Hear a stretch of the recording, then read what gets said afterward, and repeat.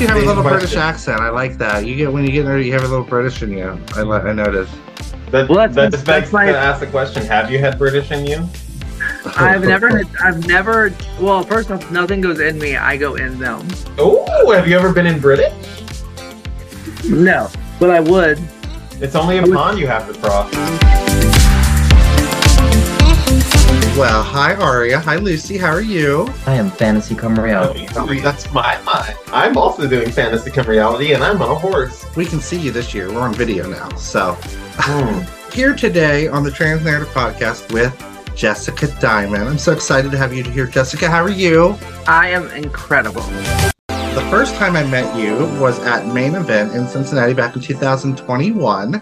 So a During the long time pandemic, ago. Oh my God, it was. And did we wear masks? Did you enforce that? I don't remember exactly when. Like, I know when I met you. I don't remember what was happening as far as the pandemic when you came, but I remember meeting you and hanging out with you for a little bit. And did we take pictures together? We did. We have lots of pictures with the Yeah, I whole brought. gang that night. Danielle Hunter, a drag performer from Orlando, was performing the night that I went. She's one of my idols. I'm obsessed with her. I love her. What's that like to book like such a like somebody that influences your career? Somebody's So I've learned in my life, like sometimes if you put someone on a pedestal, they won't live up to your expectations. So I watch everyone from afar, and I have people I obsess, not obsessed over, but I idolize. And then when I meet them, sometimes I'm really let down. So I go in with no expectation, and I kind of just hope for the best. But with her, for example, like she was fun. I met her before, but she's like a drag mother, a drag leader. So she was like, even though I've been around for like a long time, 20 years in this business, she was still like, "Hey, you should consider doing this." And she was like being a mentor. So it was really cool because I got to kind of like humble myself and I got to like be a child in her classroom and listen. How long have you been doing drag? About 20 years. 20 years. So that takes us 2003. Now, if anybody's listening to this and they're under 30, I've been doing drag for 7 years and I'm still learning because I'm only 27-ish. Not really. Now, so when I met you, you were at the Main Event, and now you're at a place I have not been yet. It's called Bloom Over the Rhine. Yeah, it's called Bloom OTR, and it used to be Below Zero, the cabaret, which was a big nightclub here in Cincinnati. When it first started, I was actually a part of that. And then Penetration from RuPaul's Drag Race ran it for a long time, and it shut down during the pandemic. And then we just reopened it. So like when I found out they were closing, I immediately reached out to the community like we have to keep the space. Like people love like for our LGBTQ world, like we lose a lot of our safe places. And so I knew that was a place that like we all knew was safe. So I was like, let's reopen this, let's get it better, let's rebrand it and make it still feel like at home. What was the process like to get that started, like to get a business going during the midst of a pandemic? Well, I had to like convince people to like invest in me and trust that I could like make this bar really busy. So the process was happening, I of course had to do some convincing and kind of prove who I am and what I can do. But they immediately wanted me, so it was pretty easy. And then like they asked me like questions like how do I want the stage, how do I want the dressing room. So like they have people who are investing thousands of dollars into a business ask you your opinion. It makes you feel worthy. It makes you feel like you're worth something. Like it made me feel like this isn't just some bar using me to pack and make money off of me really quick. It was someone actually invested in me and my time in my career. Are you still showing up there then? Obviously, Yeah, after making such a yep. effort to keep them up in a flow. Yeah, I'm there every single Thursday, Friday, Saturday, and then we do brunches on Sundays. We have a place Oh. similar to that called Lips down here. Yes, are you in Atlanta? Where are you at? We're in San Diego. Okay, well, there's Lips Atlanta, Lips Chicago. So yeah, there's a lot of Lips. Yeah, we don't really have the biggest drag scene down here. It's trying to start up in a sense. Like there are a few places that have started now, like Do you go to that's drag starting. shows often? What's that? Do you go to drag shows often? Yeah, because they're kind of rare down here. Like Hamburger Mary's does one, but I think that's also a chain. They do theirs like every now and then. There's besides lips, there's you'll get like little pop-ups here and there. Like Gossip Grill did one on one of the nights that we were there, but they didn't advertise it to like normal circles. So it's just suddenly we showed up and we're like, oh, there's a drag event going on, and it's too late to get tickets. But Drag like, drag shows are super safe, and there's a good place, a good atmosphere. It's agreed. it's for everyone. It's not just for us. It's for straight people too. So I love that it blends societies and blends all types of people. Yeah, that's why I'm surprised that like we don't have more of them popping up in places. Especially since we're in California. You'd think that they would be like one on every corner with the way that the right makes it seem that we're obsessed with them. I'm Yeah, obsessed with them because they're fun, but yeah, I think we're a little bit south of the good stuff here in San Diego. But yeah. up north we have West Hollywood and we have San Francisco, but things seem a little bit more low key around here. And you still like to go to those and just be like, shower with me with your dancing attention. Yeah, Because anyone who goes to a drag show should know, bring singles. Bring singles. the best thing about Blue OTR where I work at, we have an ATM that dispenses singles only. So you have Oh, no excuse not to have singles. And we have cocktail server drag queens who, have singles with them as well that you can buy. So we make sure our audience is fully stacked. oh, That's good. One thing fantastic. about a drag show and a good show director and a good host is making sure your audience is, fully prepared when it starts, making sure they're loaded with singles and make sure they have it keep flowing. Have you dealt with any pushback from the community for Everything I do because of who I am and because of the amount of following I have and support, there's always that negative part. So there's a lot of really bitter drag queens out there who, of course, don't like me. So of course I have pushback, but I really focus on the positive in my life. I don't let the negative ever bring me down, or I don't focus much on it. I let it fuel me instead. So if they're like really upset with me, then I will do something gigantic just to make them talk more. now speaking of who you are, did you always grow up in Cincinnati? Is that where Yeah, I you were grew up in born? Northern Kentucky. Yes, right next to Cincinnati. So I grew up in Cincinnati. That's my hometown. I spent 22 early years of my life there before moving away, and it's been an adventure since then. What inspired you to get into drag? So, I was in high school and I met this person named John. Her drag name was Nomi Love, and I happened to bump into her at a club and I met her through my cousin, and she was dressing up. So as I got to know her, we started hanging out more. She was like, I want to put you in drag so bad. And she convinced me. I thought that like I would never do that. I seen it on like Jerry Springer, I seen it on TV. I thought it was like a clown. I didn't think it was something serious. And I was really trying to figure out my life. I thought I was just a cute little gay boy. I thought that like, and I was trying to do modeling. Um, and I was trying really hard to like focus on just being like a super hot gay boy. But as I met her, I started going to drag shows. I started dressing up, and I was like, wow, this is actually way better than what I was focusing on. So drag became like an outlet to become trans in a way. Like it helped develop what made me feel right in the head, kind of because I was like, when I was walking down the street with holding my boyfriend's hand as two gay guys, it just didn't feel. I didn't feel. I almost didn't identify as like a gay man. I just didn't. It didn't make sense to me a lot. But when I was dressing up and drag to go out to like bars, and I would like hang out with guys, I'm like, oh, so I like the way that it felt being a woman with a man. So drag really opened doors for me when it came to like what was really happening inside my brain. So back, when you were exploring early on your identity, what kind of vocabulary was present in society and in your personal life? What were you exposed to? I you were either just gay or you were straight. That's just kind of what it was. And if you were gay, you were, a joke. People made fun of us. And in high school, I was super bullied. I only had friends that were females. Once I like kind of came out, all my like straight guy friends, they all kind of dropped me and they were scared to be around me. They thought that because you're gay, they have this thing in their head. They think you're gonna try to sleep with them. And I'm like, just because I'm gay doesn't mean I don't have standards and taste. Like Yeah. It's I'm like, not fam, you don't even shower. I'm not sleeping with you. Yeah, like you have nothing to worry about. Like you're not my type at all. But those are the kind of guys that freak out. But just back then it was not okay to be who you wanted to be. There was especially to be trans back then, like it was so silent and hidden. Like I Oh remember yeah. when I started transitioning, I remember I tried to like call doctors and ask questions, and all my trans friends were like, "No, you got to do this in the like the black market. You can't. They're not going to help you." So back then. I remember like they all were like, okay, so we're gonna put you in hormones, we're gonna give you what we got, you're going to take that for like 3 or 4 months. You're going to start developing things. Then you go to a doctor and say, I'm already transitioning, and they'll put you on hormones, especially if you're already in the process.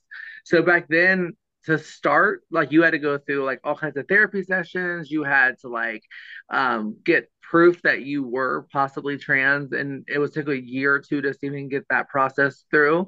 So I had to do the black market thing. So I bought hormones off the street from my friends and took them for a long time. And then I went to a doctor and was like, "You're going to treat me," and they did. Thank God. You still have that initial barrier sometimes of them being like, oh, even though you've already started, we don't help people like you, essentially. You have to really search around, and a lot of word of mouth was how you would find what places were safe in order for you to transition, because some places would just be like, oh, you're getting them illegally, oh, they're gonna have an issue with that. Well, of course, yes, that's that. There's that, but also my trans friends who were getting the medicine, they already had a doctor, so I knew uh as soon as I got through a certain part of my transition that I can call and make an appointment and pray to God they can get me in. And back then, she actually treated a lot of us. Her name was Nina Walker, and she actually accepted me and put me on the correct hormones and helped me start my transition in the most in the proper way. Now that was back, before we had mainstream access to gender affirming care, before it was accepted among medical professions. What was it like, as you were transitioning to see the world not even like bat an eye to who you were?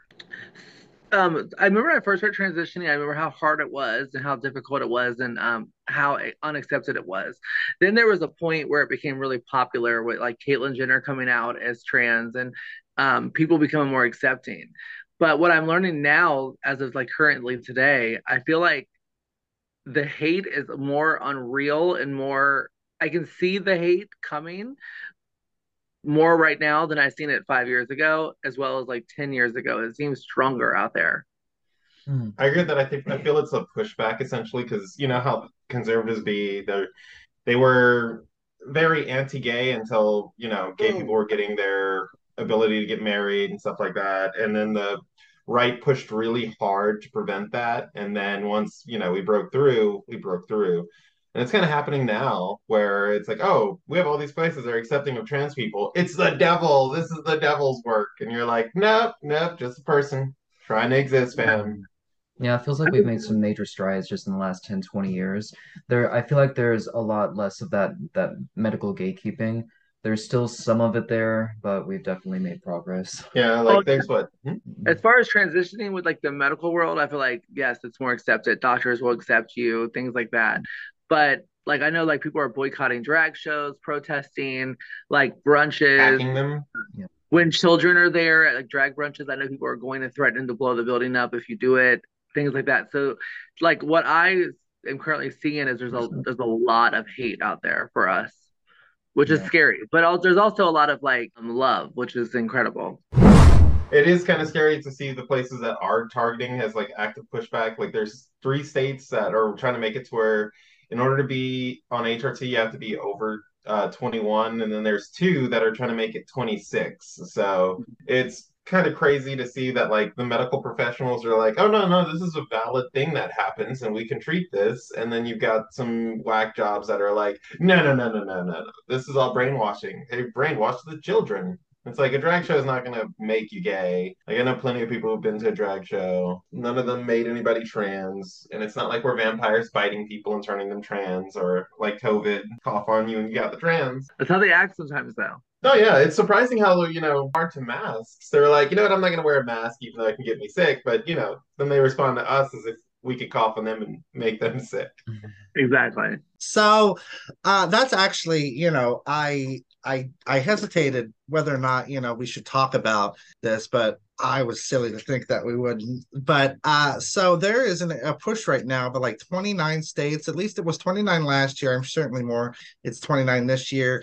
But as of, I think, January 22nd, there were over 175 anti-LGBTQ plus bills being pushed by Republican lawmakers specifically. And it is, and I've noticed I made a fake TikTok account called MAGA Jesus Christ Q Alpha Male to follow like hateful, like to see what the algorithm was giving. And it still figured out that I was queer and that I hated capitalism and wanted to tear down the patriarchy. It somehow figured that out. I don't know how, but it did. And it's atrocious, the rhetoric that's being pushed, especially by Peter, or what is it, Tucker Carlson, Jordan Peterson, Ben Shapiro. I 1000% agree with you. I think there's so much hate right now. I think we made like 20 steps forward, and now we're like, even though we're ahead and doing well, there's so much hate building behind us. I think we should all turn around and pay attention to what's happening behind our back. I think that's a natural. I think maybe I don't know.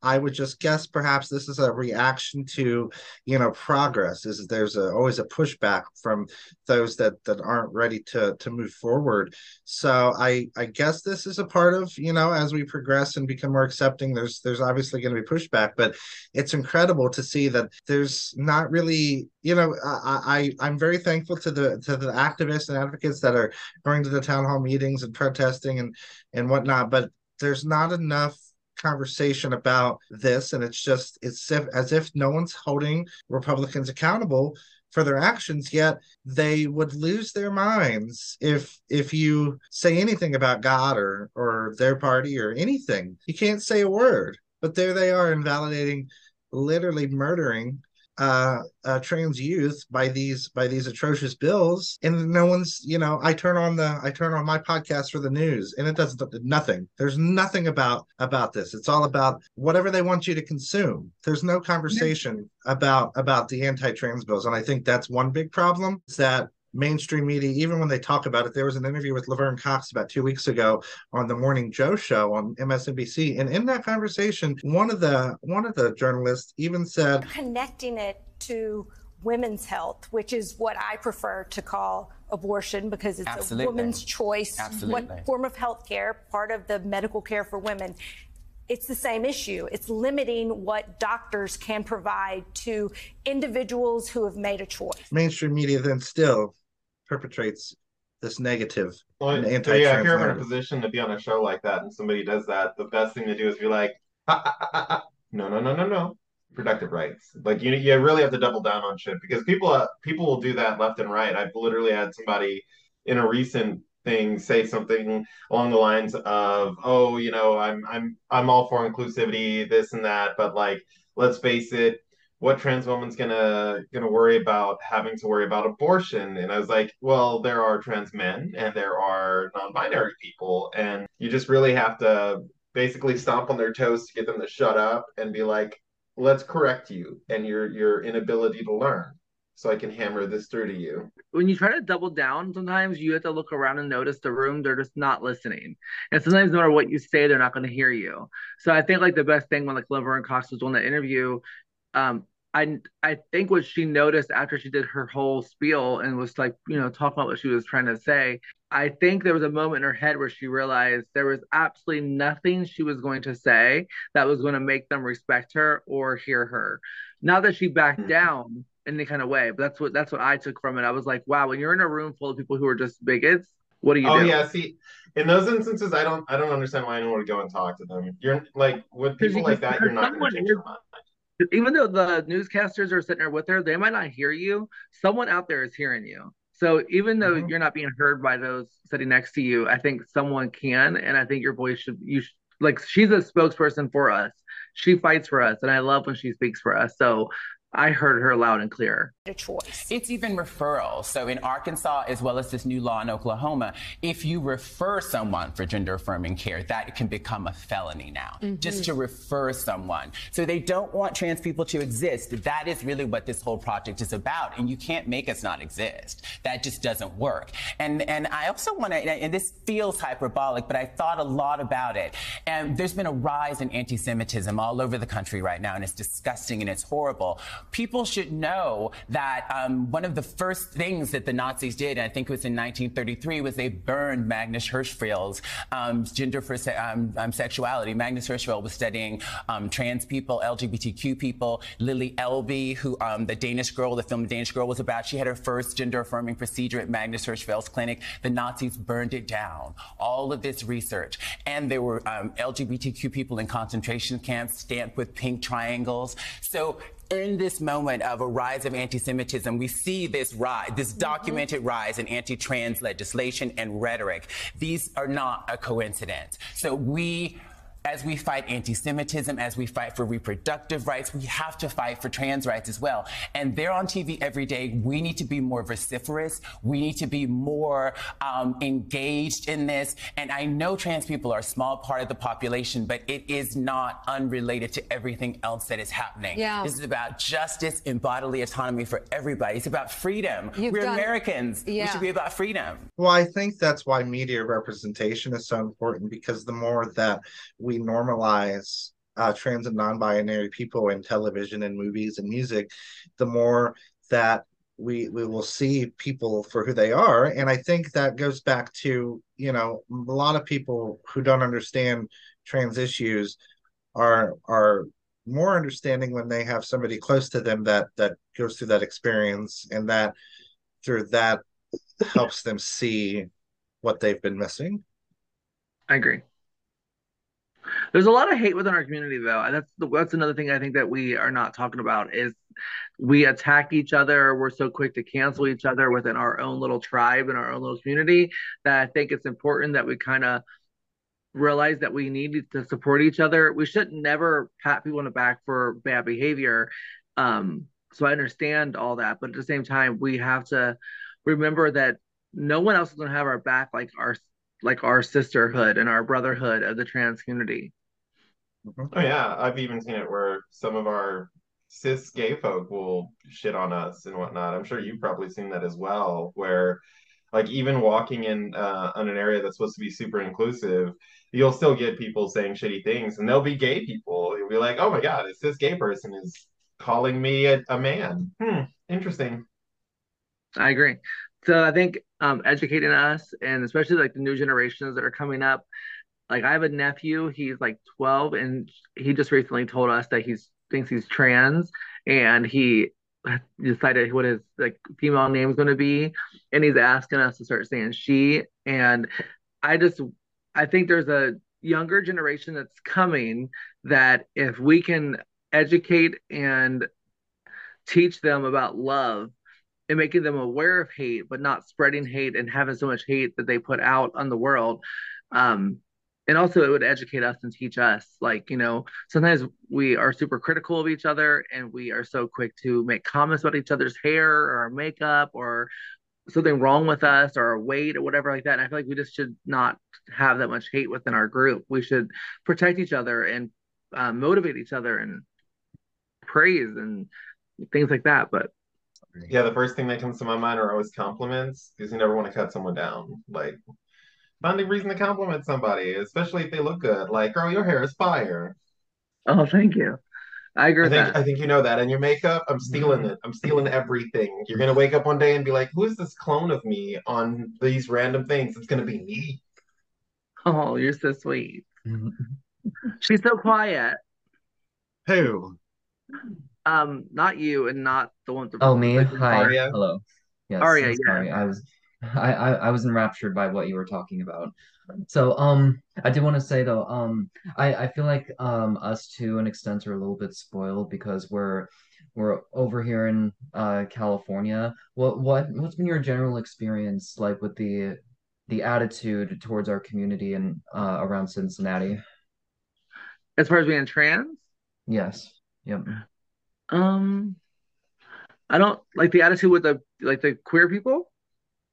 No, like the attitude of like the general public Yeah, around Cincinnati. because like to our image, once you leave California, it's pretty much like a barren wasteland for trans folk because like it's basically Mad Max once you leave California to us.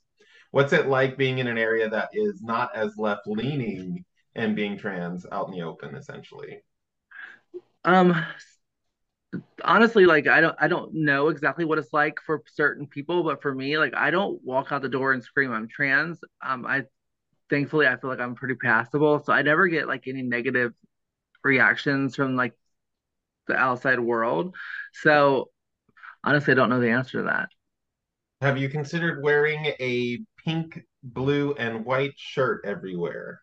No, as a trans person, I've always a little old school. I like to like blend in society. I don't really walk out the door and want everyone to clock me and know that I'm was born a certain way. I want to blend as much as possible. Obviously, I know I'm attractive to a lot of people. I know that I have really large breasts and things like that, and I'm tall. So I know that I catch your eye. But I don't want you to double take or look close at certain things that might make you like question what I am. So I like to kind of like just blend into society and not get that much attention. So I've never, honestly, in my transition or my transgender journey, I've never had an experience where someone like outed me or clocked me or called me a dude in public. So I haven't had nothing bad happen in Cincinnati. So Yeah, I thankfully. think that's another aspect that a lot of people don't really consider because you'll hear it in a lot of left-leaning circles where they'll say things like, "Oh, well, the concept of passability is toxic because it conforms to this or that," and it's like, well, the concept of passability to some of us means protection and being safe because if you're very passable, you're less likely to suffer some of these crazy egregious actions. But if you're less passable, typically you'll get treated poorly. Like even on a trip when I first started my transition and went on a trip to Arizona, I literally had some old lady in a Walmart approach me and be like, "Don't you think your mother's ashamed of you?" And I'm just like, "What? Who are you? Like, lady, I don't even know you. Like, why would I care about your opinion or what you think my mom feels? I don't Yeah. even care what my mom feels like over my transition." So Like, I know there's no like rule to being trans now. Like when I first transitioned, there was like my trans friends and my trans mothers when I first started transitioning, they were like, you must have your nails done. You must always walk out the door being, 100%. You have to be tucked, you have to be pulled, you have to be like dressed to the tens and look nice and you should always have like an earring, things like that. There's certain things that I was taught about blending into society so that you could like be passable. Nowadays, I see girls go out and they look like their born self. They don't put any effort into like getting dolled up to go outside and not be clockable, I guess, whatever, which is fine. But I see their Facebook posts about how they get clocked and people say things about them, but yet they don't want to be passable. They want to look like their born selves. And I know I might not be saying that exactly correctly, but I think for me, like if my journey, like I want to blend, I want to look, I want to play the part, I want to be a woman. That's what I feel inside, so I do exactly what makes me happy. So I applaud anyone that's brave enough to not focus on the passable side of it. I think that that would be one of the hardest journeys Do in you out think there. do you think the passability comes from the society that we've built, that there's strict rigorous like standards like between the binary, that there is no room between, that our society, due to colonialism and whitewashing, has been stripped of its identity to where there is no in between, and only what consumerism has created for what a boy and a girl is acceptable. I mean, I agree, yes, but I think so within our in our umbrella of the gay world, um, I think that we have 1,000 different umbrellas now that we all kind of fit under. But I think in the straight world, they're very like um, man or woman, passable or not. They're very judgmental, things like that. So I feel like in our umbrellas in our world, we're okay. But once we go into like the other worlds, trying to blend in society, not everyone's accepting of all of our umbrellas. And even though we like the they them situation, like it took me a minute to learn that and to understand not to assume someone's pronoun. Like I had to educate myself. I'm not like 23 years old, or I'm not like, super young. I'm a little older, so I had to educate myself and grow. And I hear people in the straight world being like they them, what the hell? So I don't think there's a lot of education out there for them. And so for us to expect everyone to um educate themselves that quickly, I think it just takes a little bit of time. So hopefully, as times passes, we grow and they will be more accepting of all the past abilities or not past abilities, whatever. But I just don't think that the straight world understands it yet. Yeah, because I see Maybe, that in maybe a corporate environment. Like I've had people who are like, "Oh, I understand the trans issue. You're transitioning, whatever." But the thing that I don't understand is like the gender fluid stuff, or the they thems, and or the ZZers. Like I've literally had people validate me and then invalidate the other parts of the umbrella, and it's like trying to explain that to them is really difficult because it's just not something that's out in the open for straight people. Like, yeah, and it's Yeah. weird because some of them will literally run into issues where they thought someone is trans or they them, and turn out that like no, that's just a cisgendered person that you're technically misgendering because in straight culture they don't ask pronouns and stuff. Well, I think I that's agree. another thing that's a problem is that um, having these expectations of passability creates this rift you know between people trying to understand, because I've had that where somebody insults another trans person, but then they're fully supportive of me, or they're fully supportive of one individual, but then they talk down about another because one looks more accepting in what they consider what is their standards, and that's invalidating in itself. And I don't feel that when somebody says, well, I support you, but I don't know about the rest of them. I don't feel support. I don't feel like that. You're not supporting me if you're not supporting the community. And then of course you'll get from the white cis guys are like, oh well, that's the same thing you tell if you say that white people are racist, then that means they're all right. I'm racist too.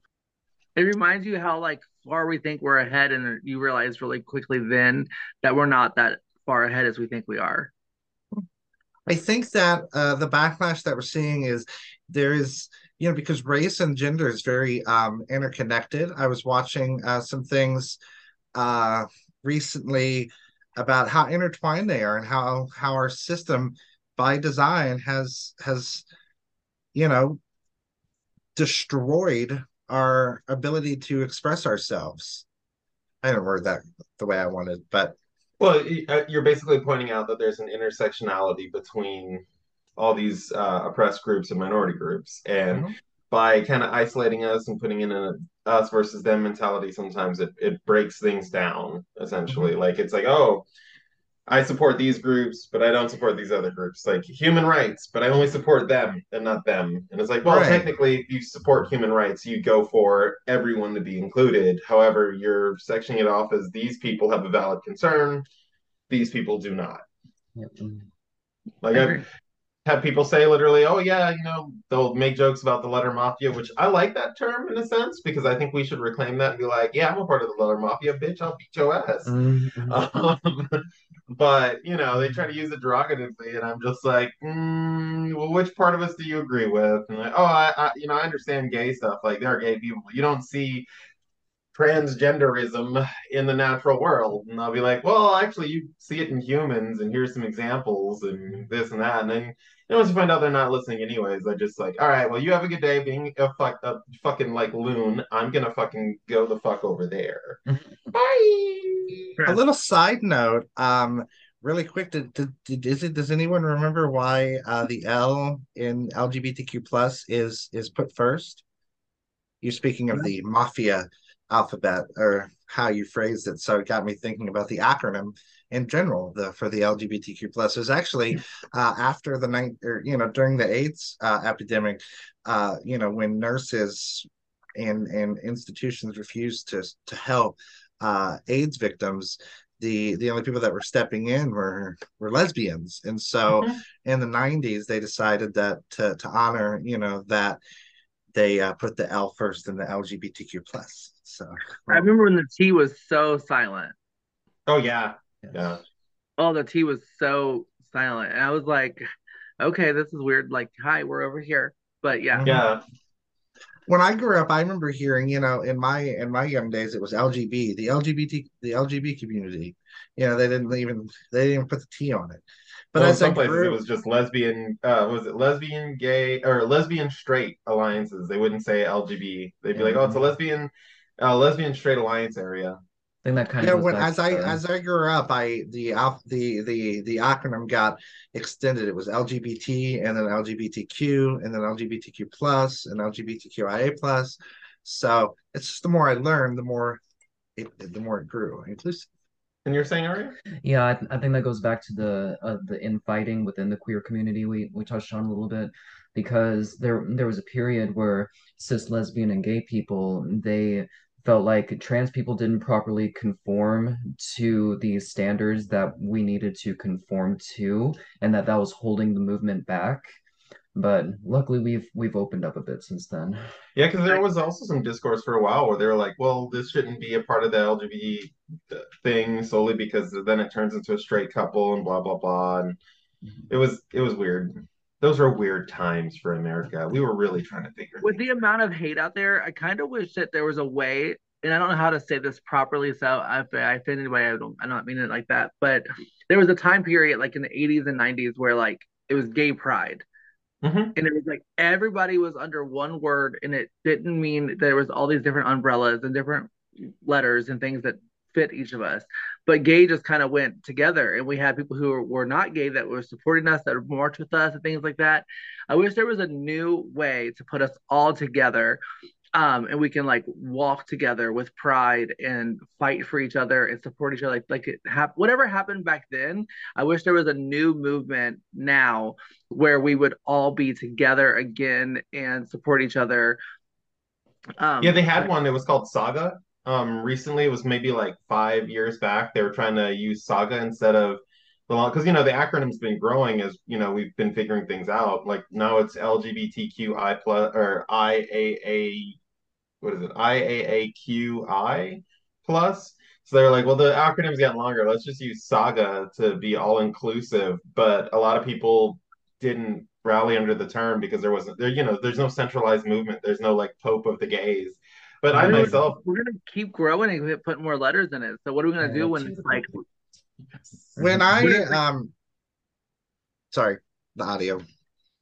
you're fine.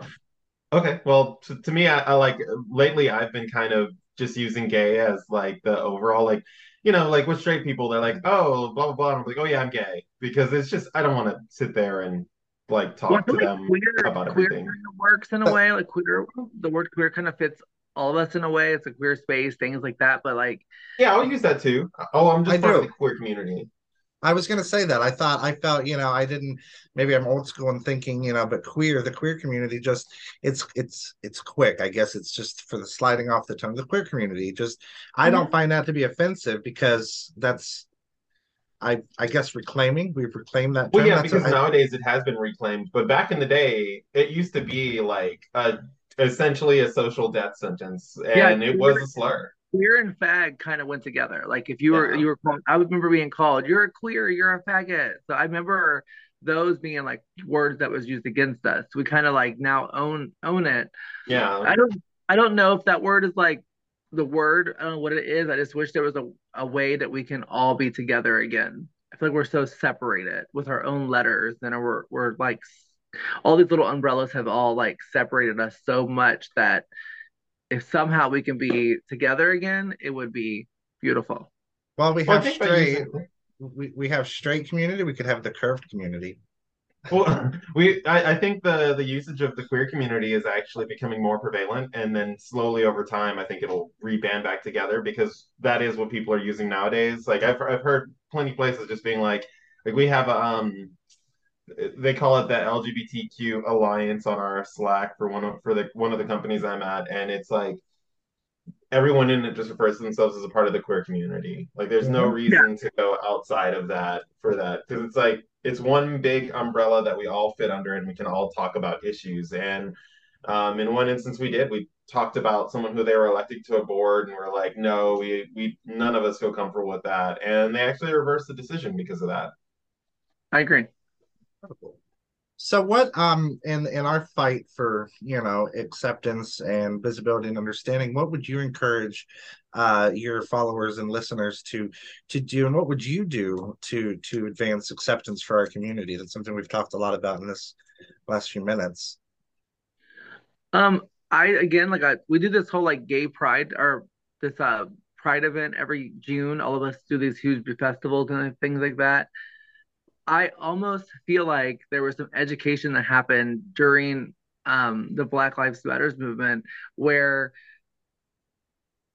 almost that we should march and we should almost like make a statement that we're here instead of like celebrating and um having like these huge festivals. That's great, but I feel like there should be something else where we not protest but march and make a statement and let society know that we're not victims, we're not people that you can just target.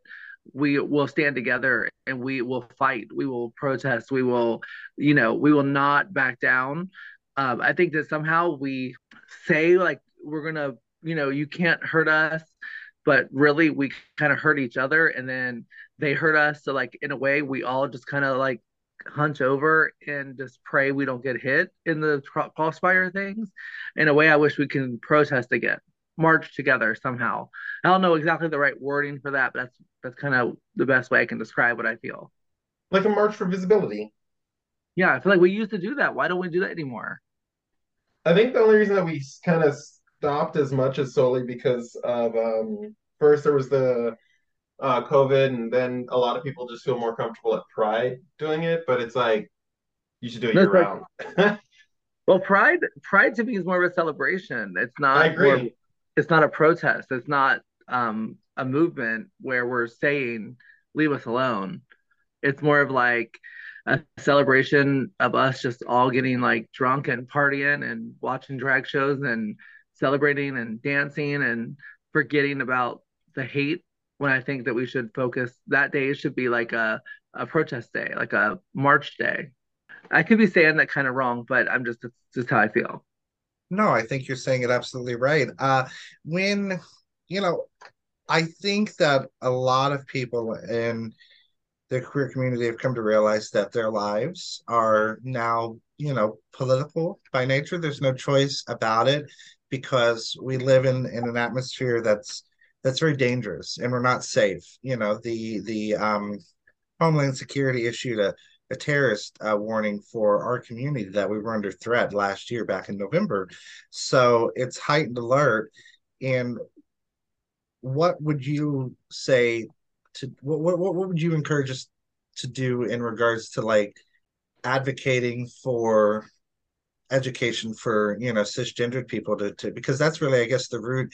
I mean, the root of it is hatred. Republicans aren't going to stop doing what they're doing, but there's an opportunity with all of our platforms to educate, and unfortunately that's what we don't have a choice. When I was planning the show, I thought, well, how can we, is there a way to have fun and not be political? But really, at the end of the day, we are at a time where if we don't do something, future generations won't get to experience life like we had it like in 2010 for like 5 minutes. No, I'm kidding. Yeah, no, it's true. I honestly think that we should pause for a second, look at the Black Lives Matters movement, see how they did what they did. Because I remember for a moment I was watching and I started hearing people talking about it like loudly, like in a positive way.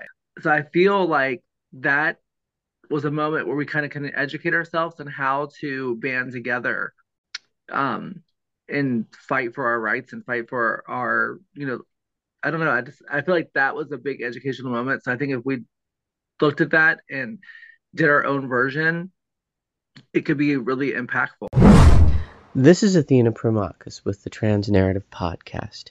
Each week we're going to take a segment called Capturing the Narrative, in which we're going to examine some of the laws or attitudes in culture and how they would affect us as trans people, to tell it from a personal story, but about some of the broader movements.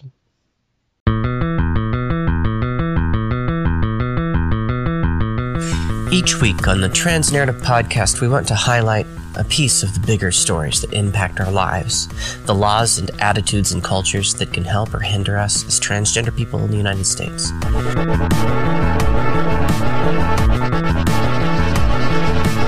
The stories that cisgender people want to tell for us or about us are going to be missing in critical details. They won't help us to clear up our perspective.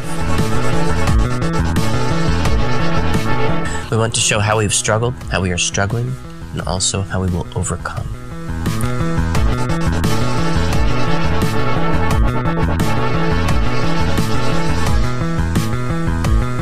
This week, coming back from the holiday break, we had a significant bill signed into law that affects not only transgender people, but all LGBTQ plus people as a whole, the Respect for Marriage Act, and it secures the right for same-sex couples to marriage. It's a landmark victory, and one that reverses previously signed bills such as the Defense of Marriage Act from '96, which defined marriage only between a man and a woman.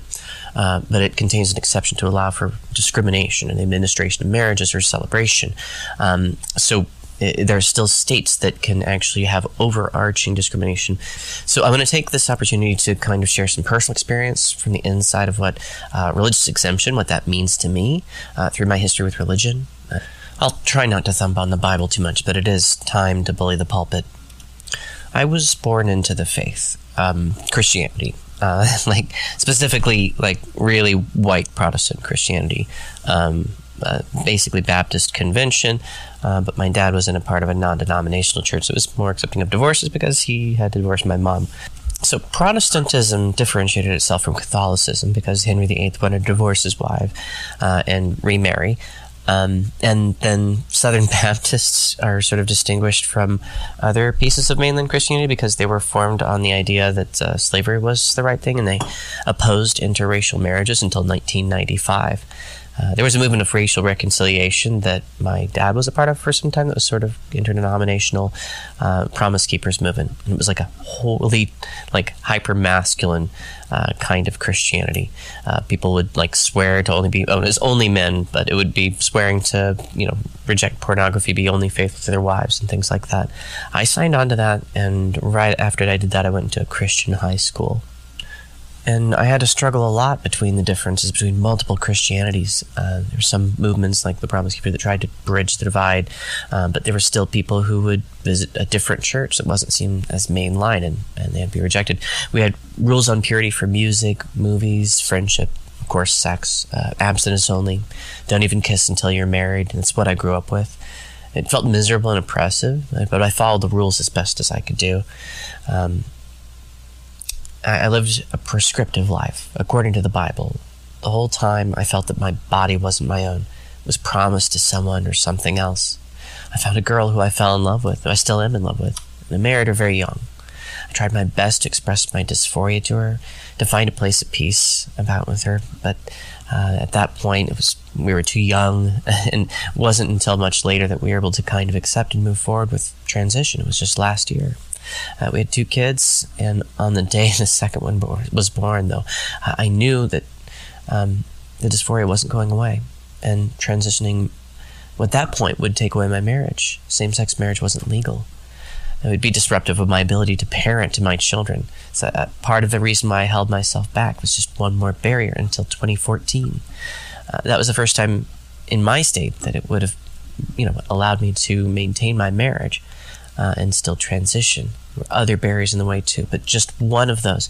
And it was rolled back almost as soon as I decided to transition, or at least it was threatened to, by the Roe versus Wade overturning. This is when politics is going to become much more granular. We're going to have to catch all of these laws and see where the exemptions can come through. We've got a lot of different bills that are going to be passing through that are just basically about bodily autonomy and the autonomy of people to marry and relate to who they want, to raise children as they want. There are already multiple bills in 8 different states, at the very least, to prohibit people from adopting or fostering children. And that kind of oppression meets the criteria that you start to see for transgenocide. And I realized, as I saw some of the rules for that I'd always had this specter of that looming over me, that I would be alienated from my friends, my family, my children, The first people I ever knew about in my life who were transgender simply disappeared. And it was one of the most important things to me when I began my transition, to not lose anything, to continue and maintain a sense of identity, a holistic one. I wasn't changing my love for my wife. I wasn't changing my worldview any more than it had already been changed. And maintaining these sort of secure relationships is very important to me.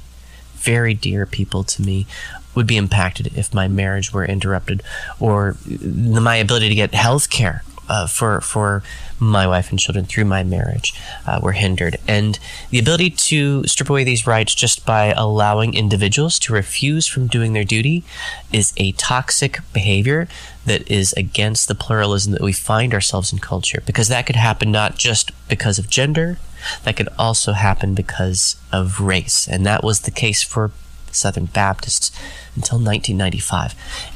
Trans rights are civil rights. This is the same fight. And I can't emphasize that enough.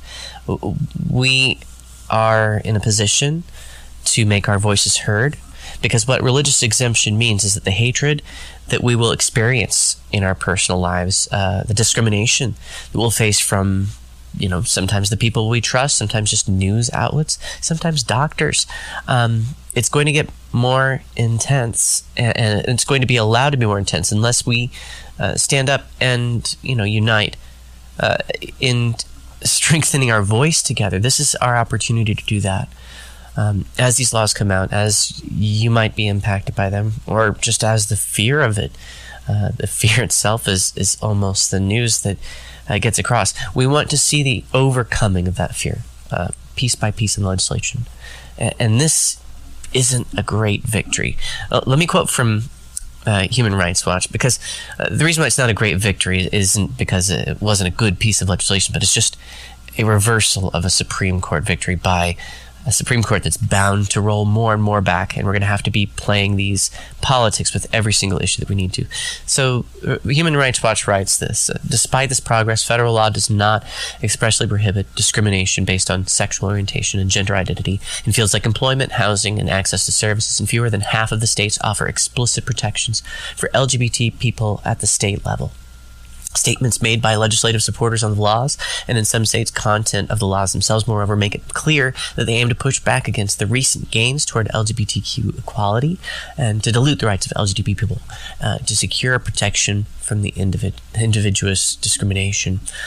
They send a signal that state governments enacting them accept and even embrace the dangerous and harmful notion that discrimination against the LGBT people is a legitimate demand of both conscience and religion. Particularly in states that lack any underlying laws prohibiting discrimination against LGBT people, many of the laws are not exemption as much as a license to discriminate. The undertone for these exemptions should be clear, and it's not just to remove people from public life, but from private life as well. We've seen threats increasing from private individuals, and that prejudice being allowed to bleed over into just everyone's affairs is going to be toxic.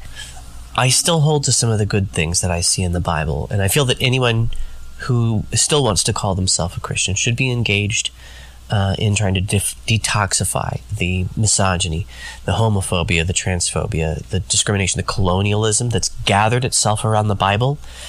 The Bible itself almost doesn't have these original terms. They just have accreted on because of the cultural phenomena of the church.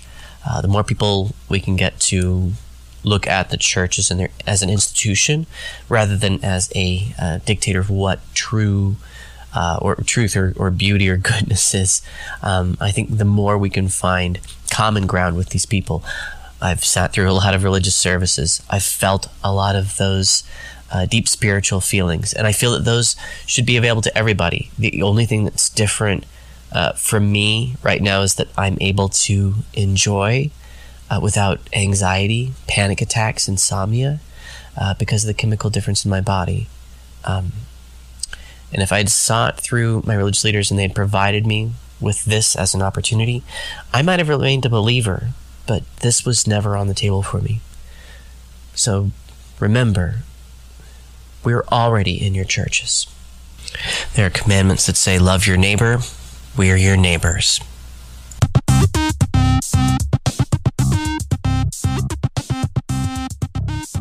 But Jessica, at this point, we normally ask some heavy-hitting questions, nothing that are curveballs. We're not going to be like, what is the square root of the hypotenuse of an isosceles triangle if the base is 1? But it's basically questions that are based off of the greatness that you've given us today. So one of the ones I like to ask is, now that we know, Sorry. now that we know what your plans for the future is, it's more like a, how far are you willing to go to see the future you'd like come to fruition? I mean, um You're I obviously want doing to it go now. I want to go to the end of the world. Like I feel like for example, there was a shooting that happened at gay bars. There's a bunch of them that's been happening. So like Yeah. going to my show every night, there's a second in my brain where I think, okay, if this happened, what am I going to do? And I always make sure I announce on the microphone like where our exits are and things like that in case of emergency, in case of a fire, in case of someone coming in trying to hurt us. Um, so I feel like, I do my best to always put on a brave face and go out and do my shows. And my shows are not just about making money and about like my career. It's about um, bringing people together, creating a safe space, um, doing our best to educate and to evolve. So I feel like I do that every single day. I put forth effort to always create an atmosphere where people feel safe. Yeah, and to point out the money thing, I know a lot of people are like, "Oh, if they're doing it for fun, why do they need to get paid?" Bitch, there are nurses who love what they do. You still got to eat at the end of the day. Like, you need money to be able to live, and you need money to be able to eat some good goddamn food.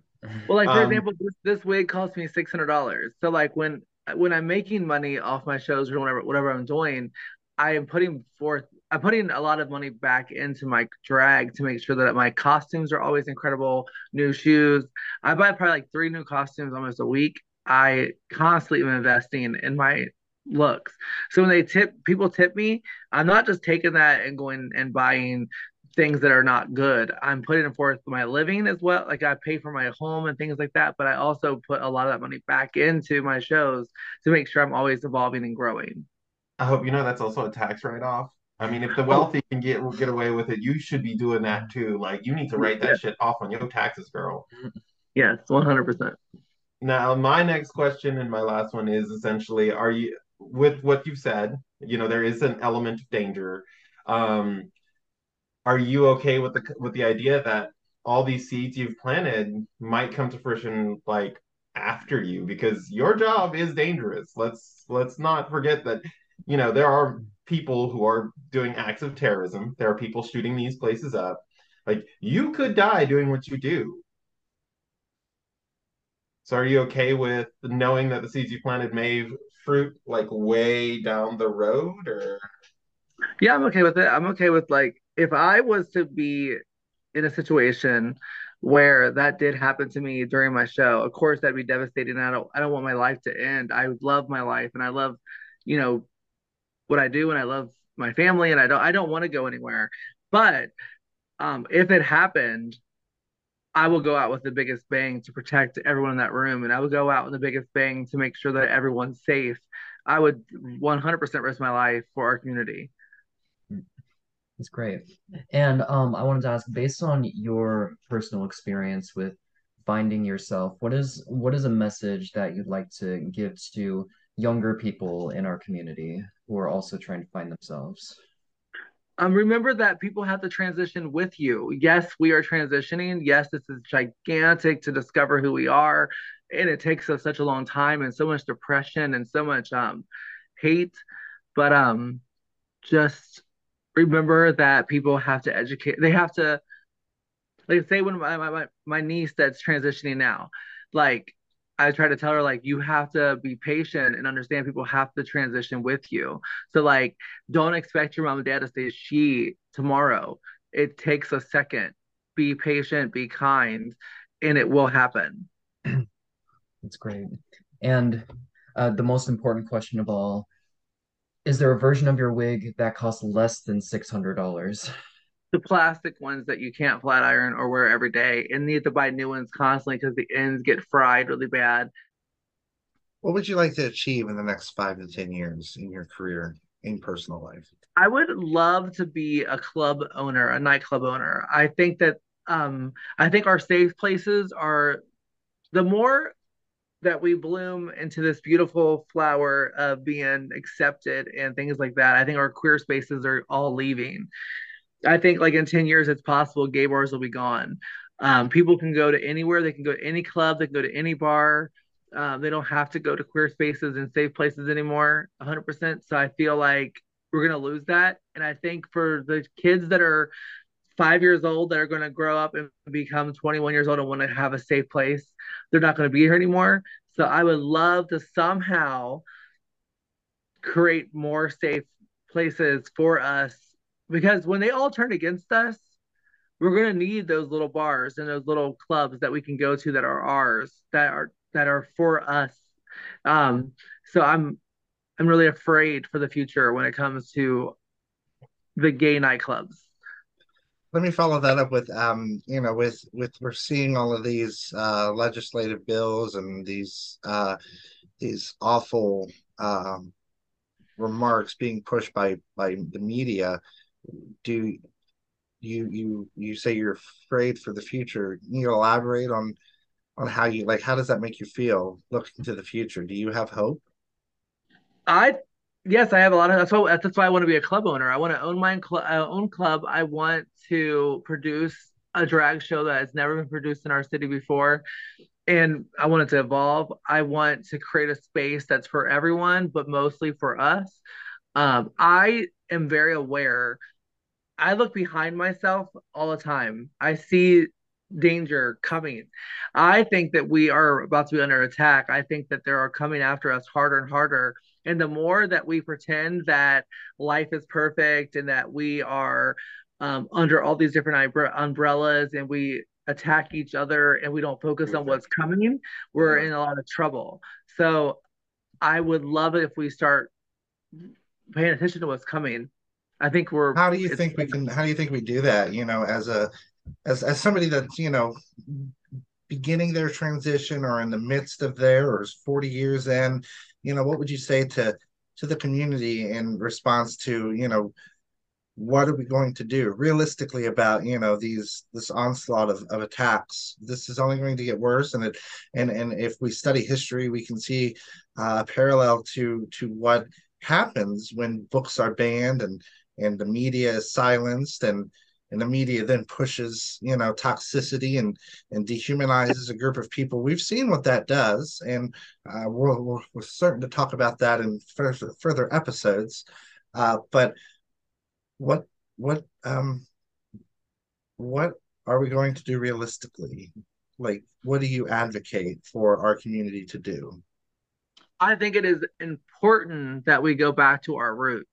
We need to pause for a second and look up what happened at Stonewall back in the day. Look at how Pride parades started. Look at the history of like the lesbian community, the reason why the L is first, what they did for society back then.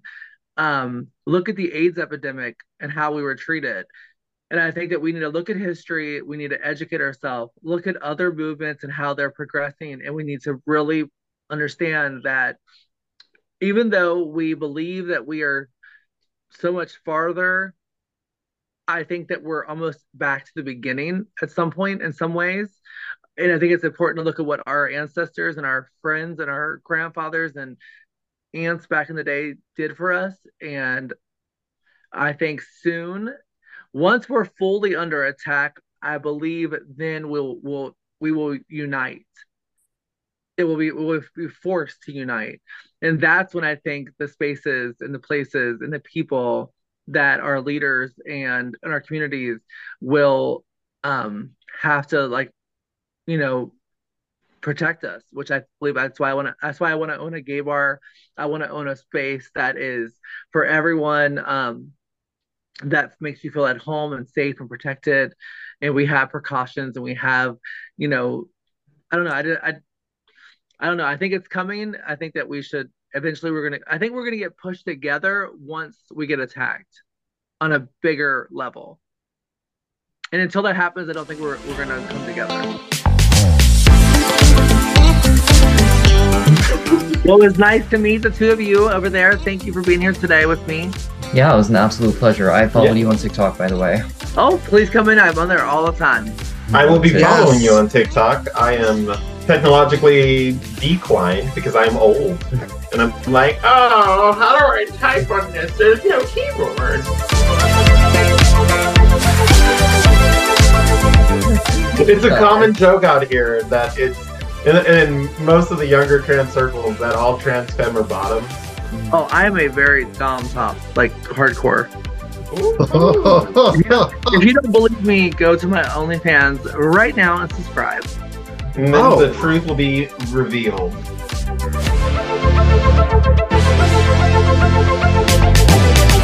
Now, do I bottom? Of course. I don't like it. I hate it, but I do it.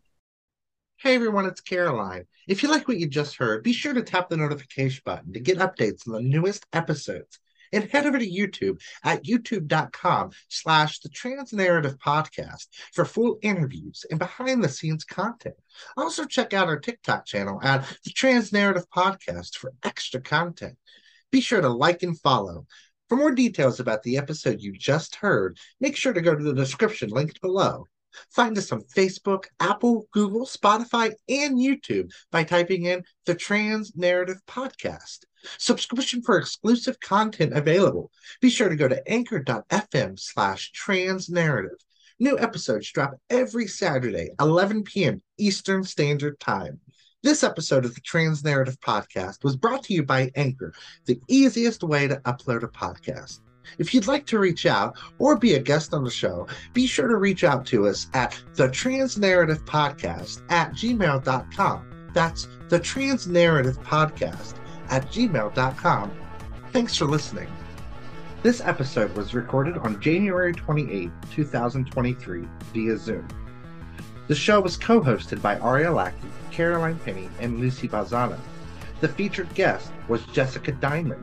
Capturing Narrative segment brought to you this week by Athena Primakis. This episode was edited and produced by Caroline Penny. Research provided by Athena Primakis. Music provided by Infraction Music titled Goodbye. Capturing Narrative segment music and the music you hear now are produced by Athena Primakis. This episode was brought to you by Anchor.fm by Spotify.